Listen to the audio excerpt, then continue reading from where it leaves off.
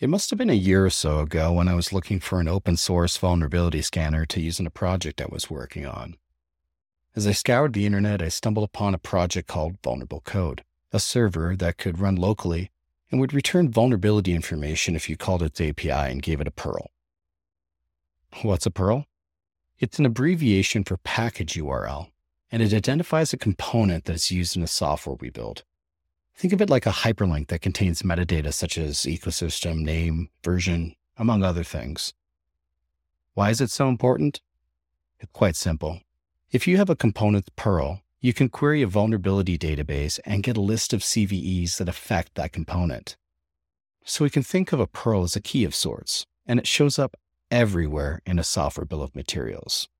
Anyway, let's get back to the story. The project I was working on, it was a little proof of concept CLI that would eventually become Bomber, one of the first open source SBOM vulnerability scanners.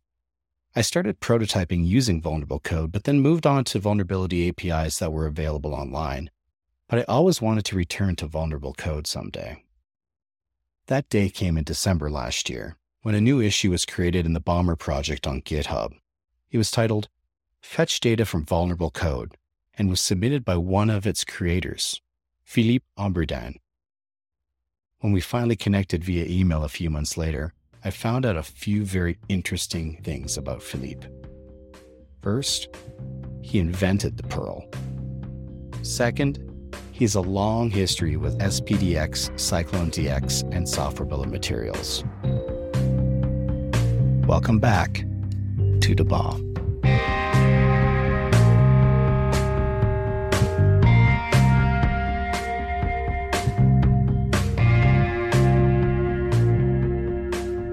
Hey everyone, welcome back to The Bomb. I'm here with Philippe Ombredanne. I'm Philippe Ombredanne. I'm French and American, based in Europe.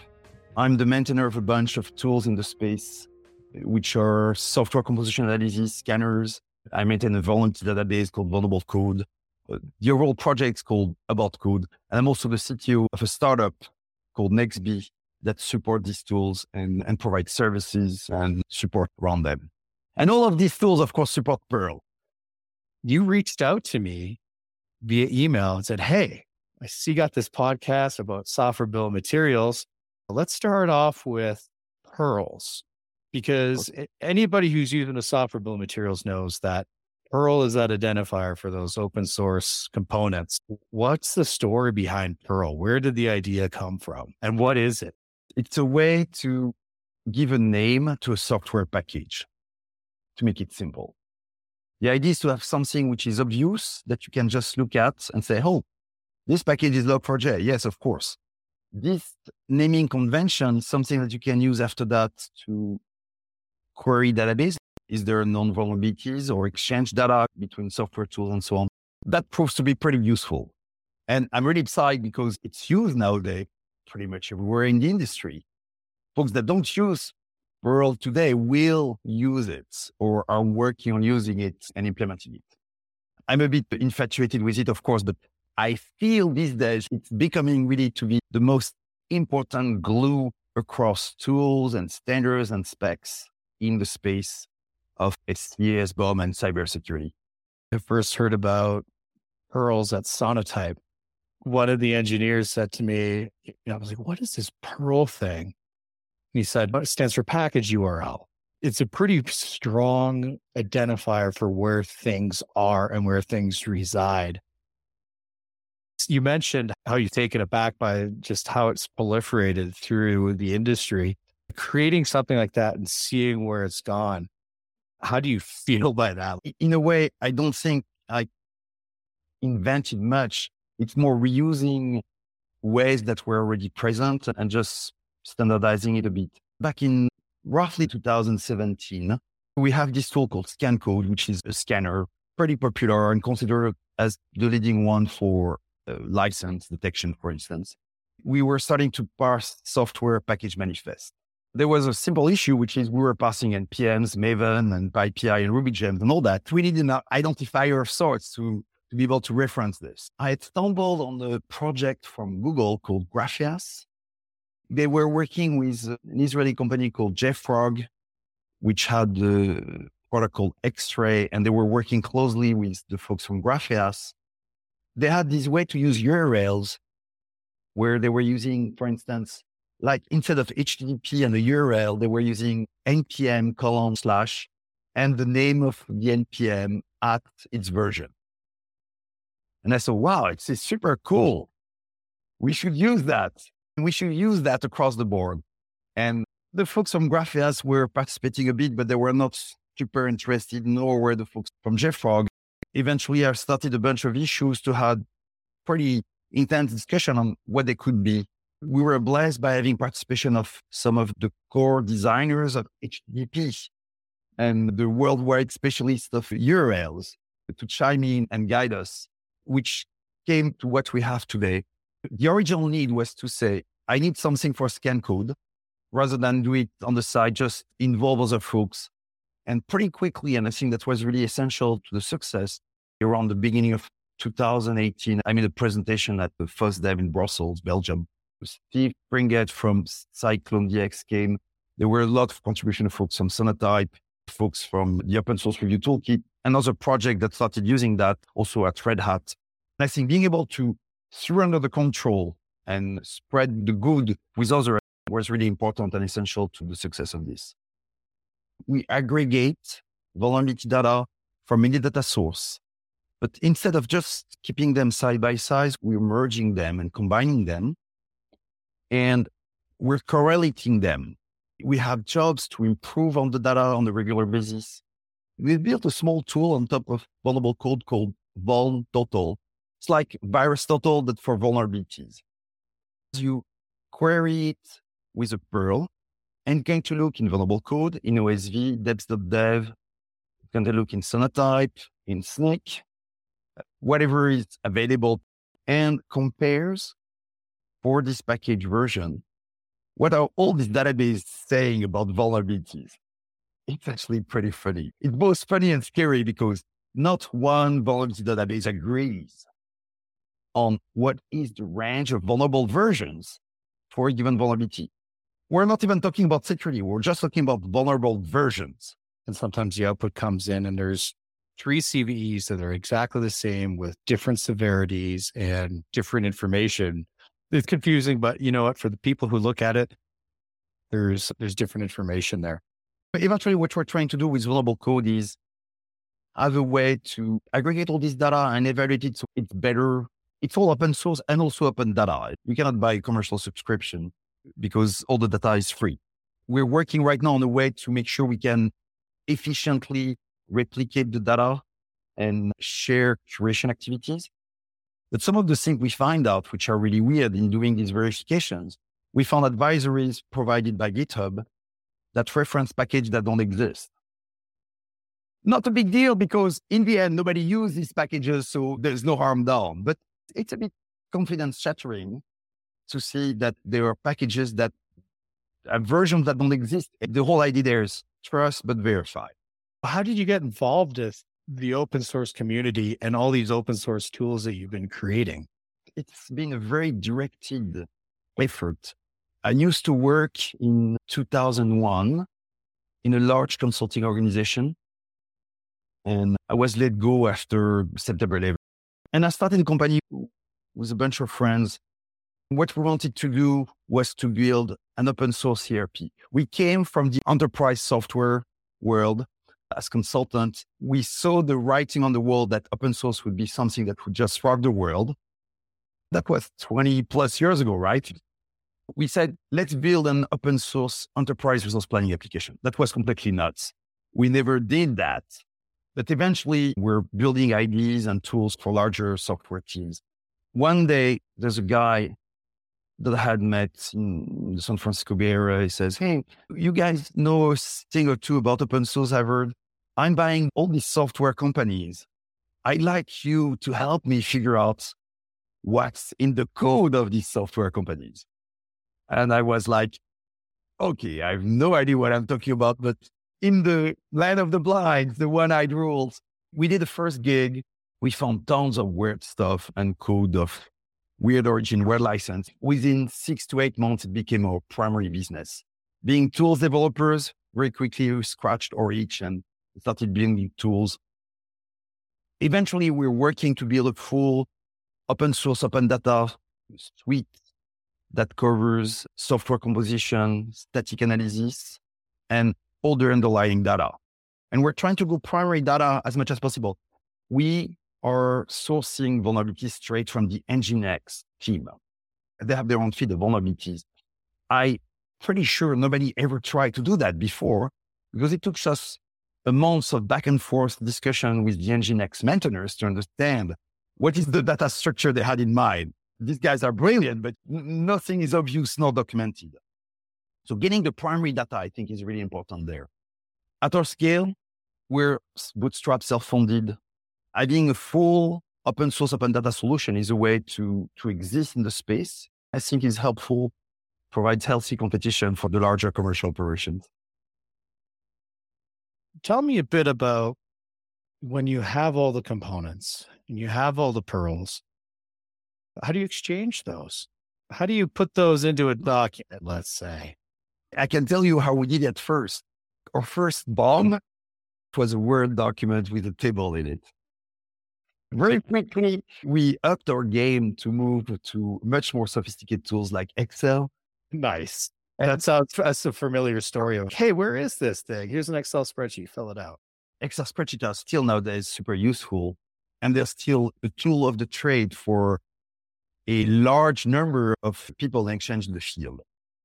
So much so that people are always looking for tools when they have an SBOM to convert it back to some spreadsheet at some point of time. You're talking about a BOM. You have a BOM as a document with the table. You've moved to Excel. Where do you go from there? So next step was, of course, right to JSON. We were involved very early on with the co-founding SPDX at the Linux Foundation. Actually, my co-founder at Nextbee, Michael Herzog, actually coined the name SPDX, which meant we were there reasonably early. We didn't have as much bandwidth as I wish we had early on to help support the efforts. We've been quite involved on the license definitions, quite involved on the standard side, but not as much as we wish we would have been able to do. The SPDX evolved primarily with roots in software licenses, software license compliance, because there were a lot of academics involved early on, people coming from the Java world, people really in love with XML and RDF. There's been a lot of emphasis on these formats early on. It's always been difficult for me to understand the value of the complexity you get in a document like an RDF document. I'm more of a command line person. So when you have all these tags all around, it's a bit difficult. Fast forward today, definitely still Excel spreadsheet. But more and more, and for me, I just leave aside every format that's not JSON or YAML, which is essentially the same. I find the approach of CycloneDX extremely refreshing because Steve Pringett and the team there have been focusing on the essence of what matters.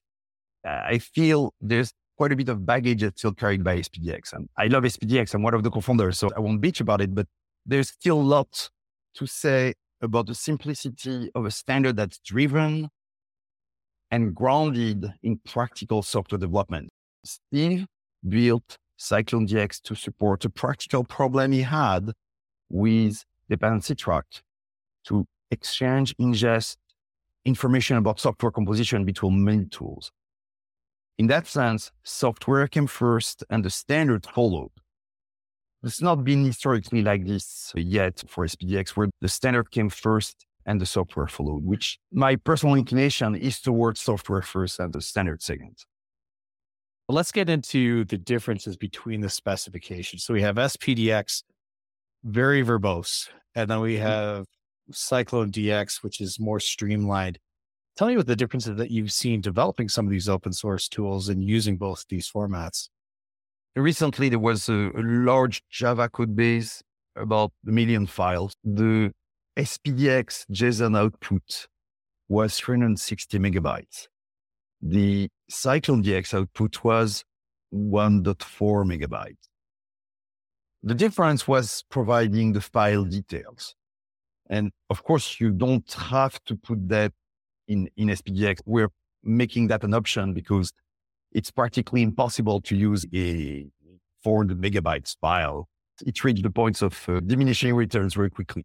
The big difference here is one approach which has been focused more on providing a lot of details, and another approach which is to provide the effective information you need.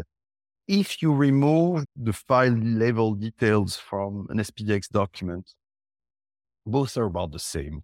What's also different is how CycleDX emphasis is towards package URLs and PURLs, whereas it's more just like a side thing and a reference for SPDX.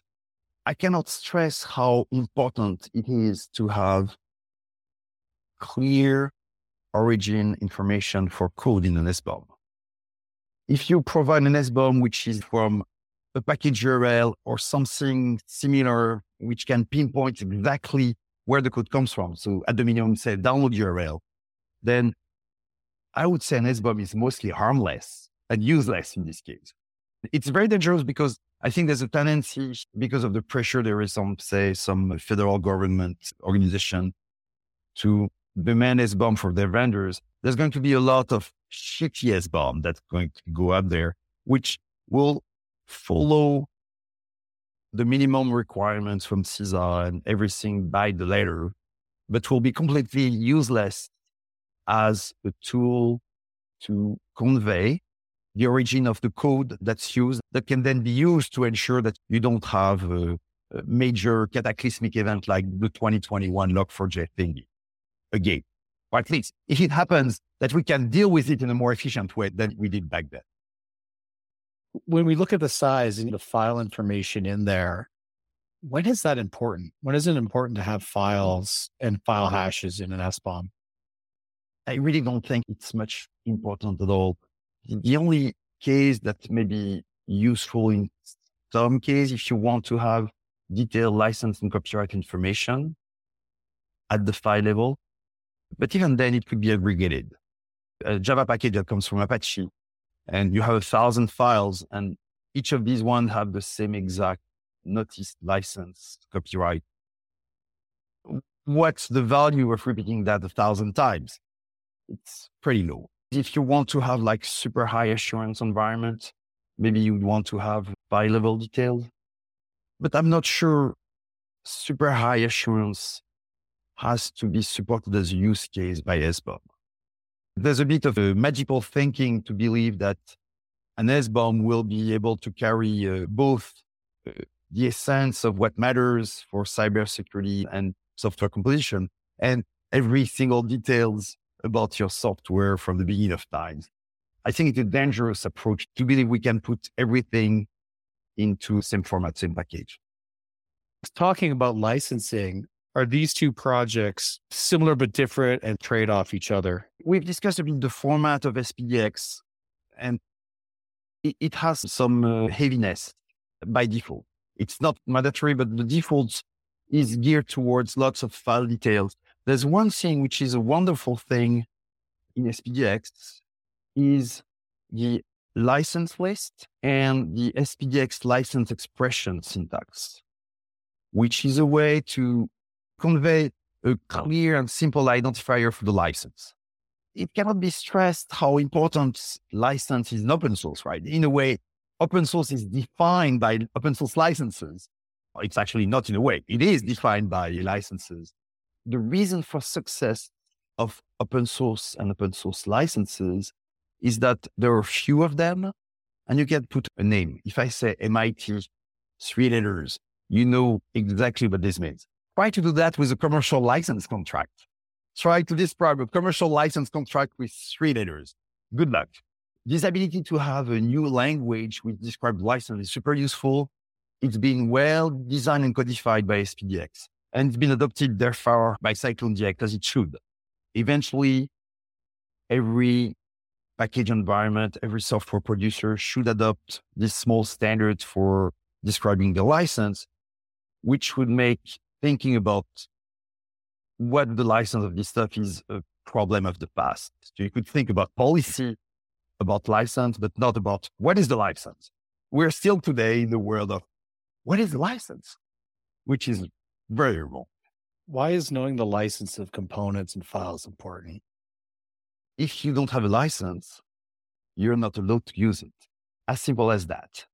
And if you stumble on a random repo on GitHub, it doesn't have license. The only thing you're allowed to do is look at it, and that's it. Essentially, no license means no rights to do anything with it. And you have to be careful because there's really nasty stuff sometimes. There are problems for commercial entities and problems for open source projects as well. Being able to have clarity in licensing is important. When I choose software, I hope when you choose software, when everybody chooses software packages to use and combine in your tool, application, or system, you should care about what's the license. Is it compatible with my projected usage? Is the project active? Is it well-coded, tested quality code? Does it have non-vulnerabilities, of course? But all these come together and in the decision to decide, do I want to use this software or not? When we start looking at open source components, we want to have as few of them as we can in our software, as few versions as we can in our software.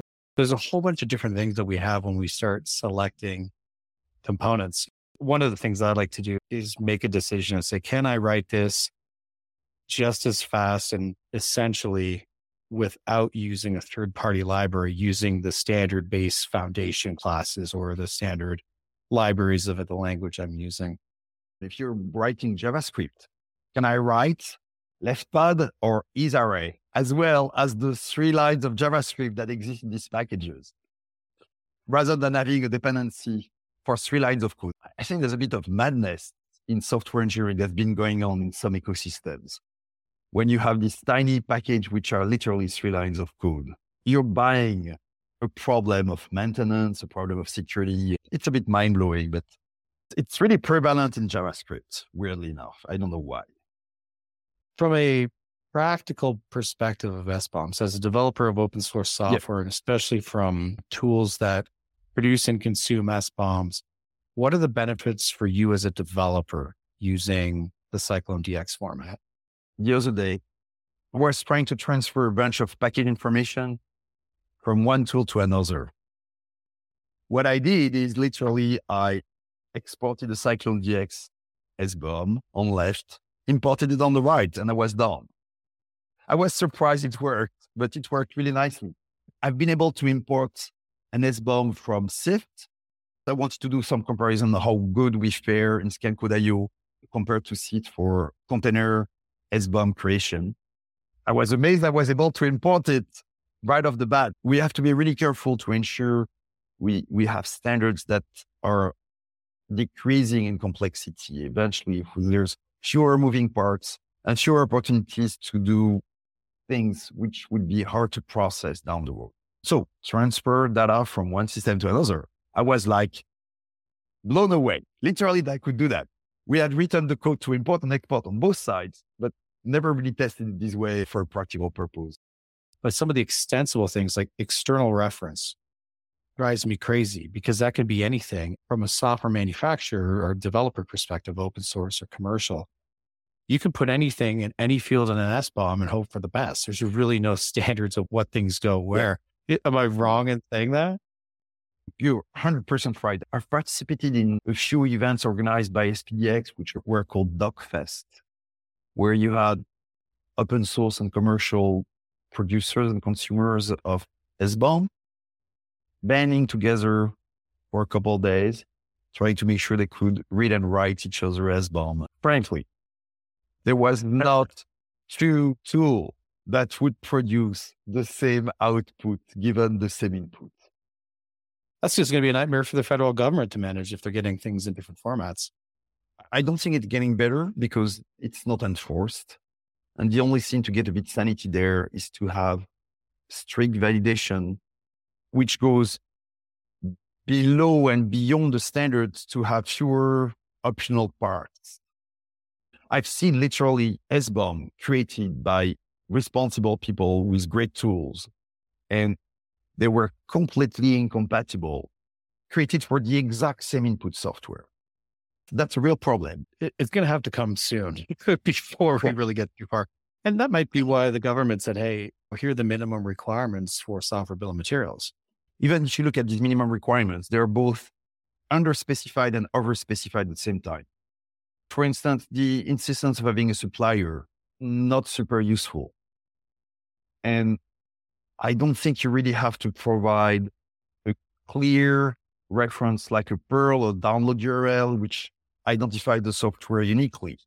I found in trying to meet the minimal elements required by the SCA to have both difficulties to meet these requirements at the same time and to find other underspecified leading to an SBOM, which wouldn't be enough. The point that I want to stress here is that if you don't provide a good identifier, a good way to go to the software in question, the BOM is useless. It's going to be super difficult to have many commercial software vendors to agree to that. But if they don't, the user of software, which is the recipient of SBOM, they could be given toilet paper that would be as good.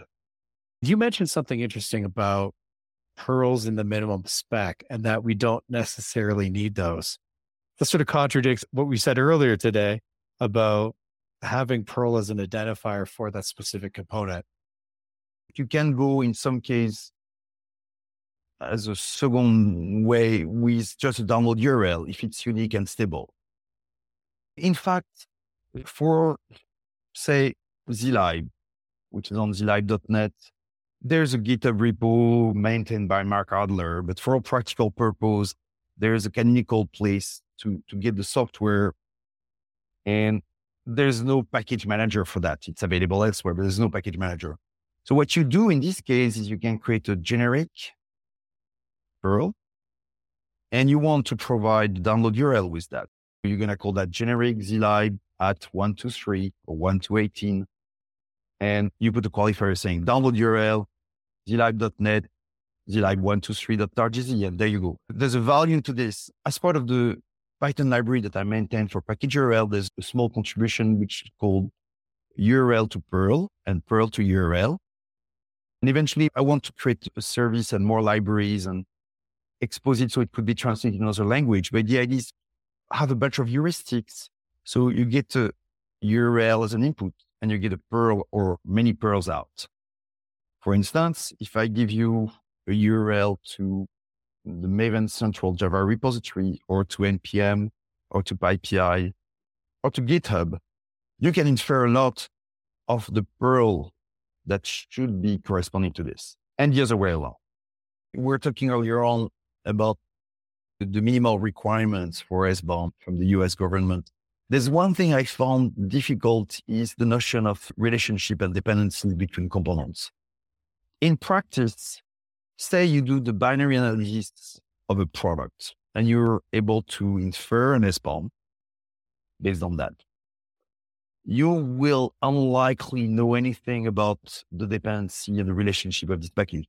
You have a flat list that's used in the product.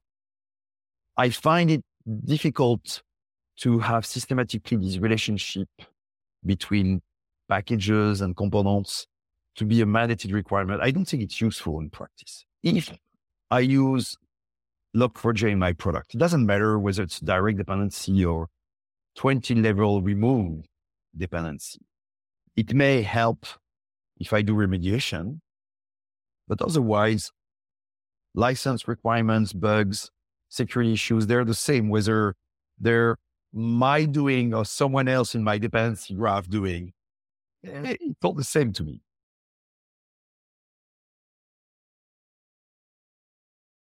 The one thing that I would recommend is if you're interested in where this is going, definitely participate in the CISA working groups. SBOM.gov is the URL there. Philippe, where do you see SBOMs going in the next 5 years? Oh, that's a tough question. I see the effective exchange of software composition data as leveling the playing field for everyone in the space. Eventually, software composition analysis tools will have to morph to provide something else because it's going to be, if it's not already a commodity, as it should. That's going to be probably the biggest trend. On the other hand, in this space, there's a lot of smaller vendors. Buyers don't want to have to deal with lots of vendors. There's going to be consolidation also, that I'm sure. But there's a lot of huge amount of work to do still on the data side. I should not have to just think a second about the origin of license or license of a piece of code I use. I should have actionable metadata, ideally in the format of an SBOM, but something that I can trust. It's not so much trust in the crypto sense. I don't care about signatures there.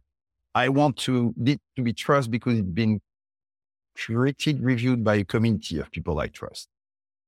Having shared commons for data is going to be an important frontier. I'm trying very modestly to contribute to this with two projects. One's called PURLDB, which is eventually a database of reference information about package URLs and everything that's behind, and vulnerable code for vulnerabilities. I wish there were more efforts in this space. Being able to establish these data commands are really important. A lot of the marketing pitch of commercial software vendors in the space is to say they have super duper special private premium data. I don't know if you've seen this movie, Glengarry Glen Ross. I'm sure you have. We're about the same generation. They have the premium leads. There's an addiction to private data about security, which has been very unhealthy because you don't want to put a tax on oxygen.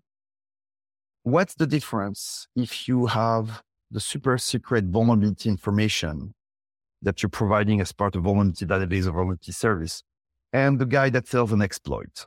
Conceptually, it's the same. You're trying to take advantage of this symmetry and asymmetry in the information, and you're trying to keep the information to you for commercial gain.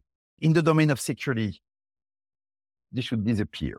There's a lot of opportunities for software companies to compete and provide interesting solutions. Competing on data and keeping this data private to their chest is total nonsense. It's like a disservice to society almost. Just hearing you talk is making me think, man, I got to crack open the laptop and start contributing more to open source software tonight. Or just start getting coding. Lawrence Lathing, he was a professor at Stanford University. He's the founder of Creative Commons. Has been talking a lot about what he calls the tragedy of the commons when it comes to open source. So it's the idea you have a shared field in a village where everybody sends their cows to graze. It's shared, so everybody's taking just a tiny portion, except when you send all the code after that, there's no grass anymore for everyone to benefit there. That's the risk with this software vulnerability information. Especially, it's even weirder when you think that this is data about open source code, which is open in the first place. So right now I have a project, for instance, where that's really interesting, which is to try to find two tiny bits of information. One is, given a package with a known vulnerability, what is the fix commit that fixed the vulnerability in this package? Interesting. Either that or the patch. Then the second step is going to be to analyze the call graph using static analysis and the data flow to figure out, we have these two methods that need to be called, and they can be called only through this pass. Then you can store this information. You have the patch, you have the call graph and entry point. And third place is going to be doing static analysis on the code, your code, my code, to figure out, are we potentially vulnerable? Which is something which is done only by commercial company. I know Nick does that. There's a bunch of startups which have been studying that, but I think it's interesting to do that as open data. If there's a few pixie dust that help us support and sustain these efforts, the more the better. It's really important because we see security teams which are swamped by the volume of poorly curated, poorly qualified vulnerability information, and being able to extend that to, is this vulnerability reachable? It can help a lot if you're absolutely positive that there's no way you reach this code, because yes, you use log4j, yes, it's vulnerable, but there's no code path that goes from your code to this code. That's one less fire that you need to extinguish, and you can put your efforts in different directions.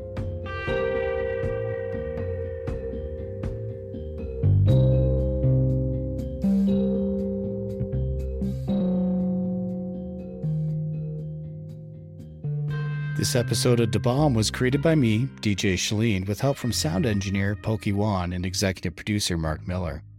The show is recorded in Golden, Colorado, and is part of the Sourced Podcast Network. We use Captivate.fm as our distribution platform and Descript for spoken text editing. You can subscribe to Da Bomb on your favorite podcast platform. We're going to be releasing a new episode every Tuesday at 9 a.m. I'll see you next week as we continue to diffuse Da Bomb.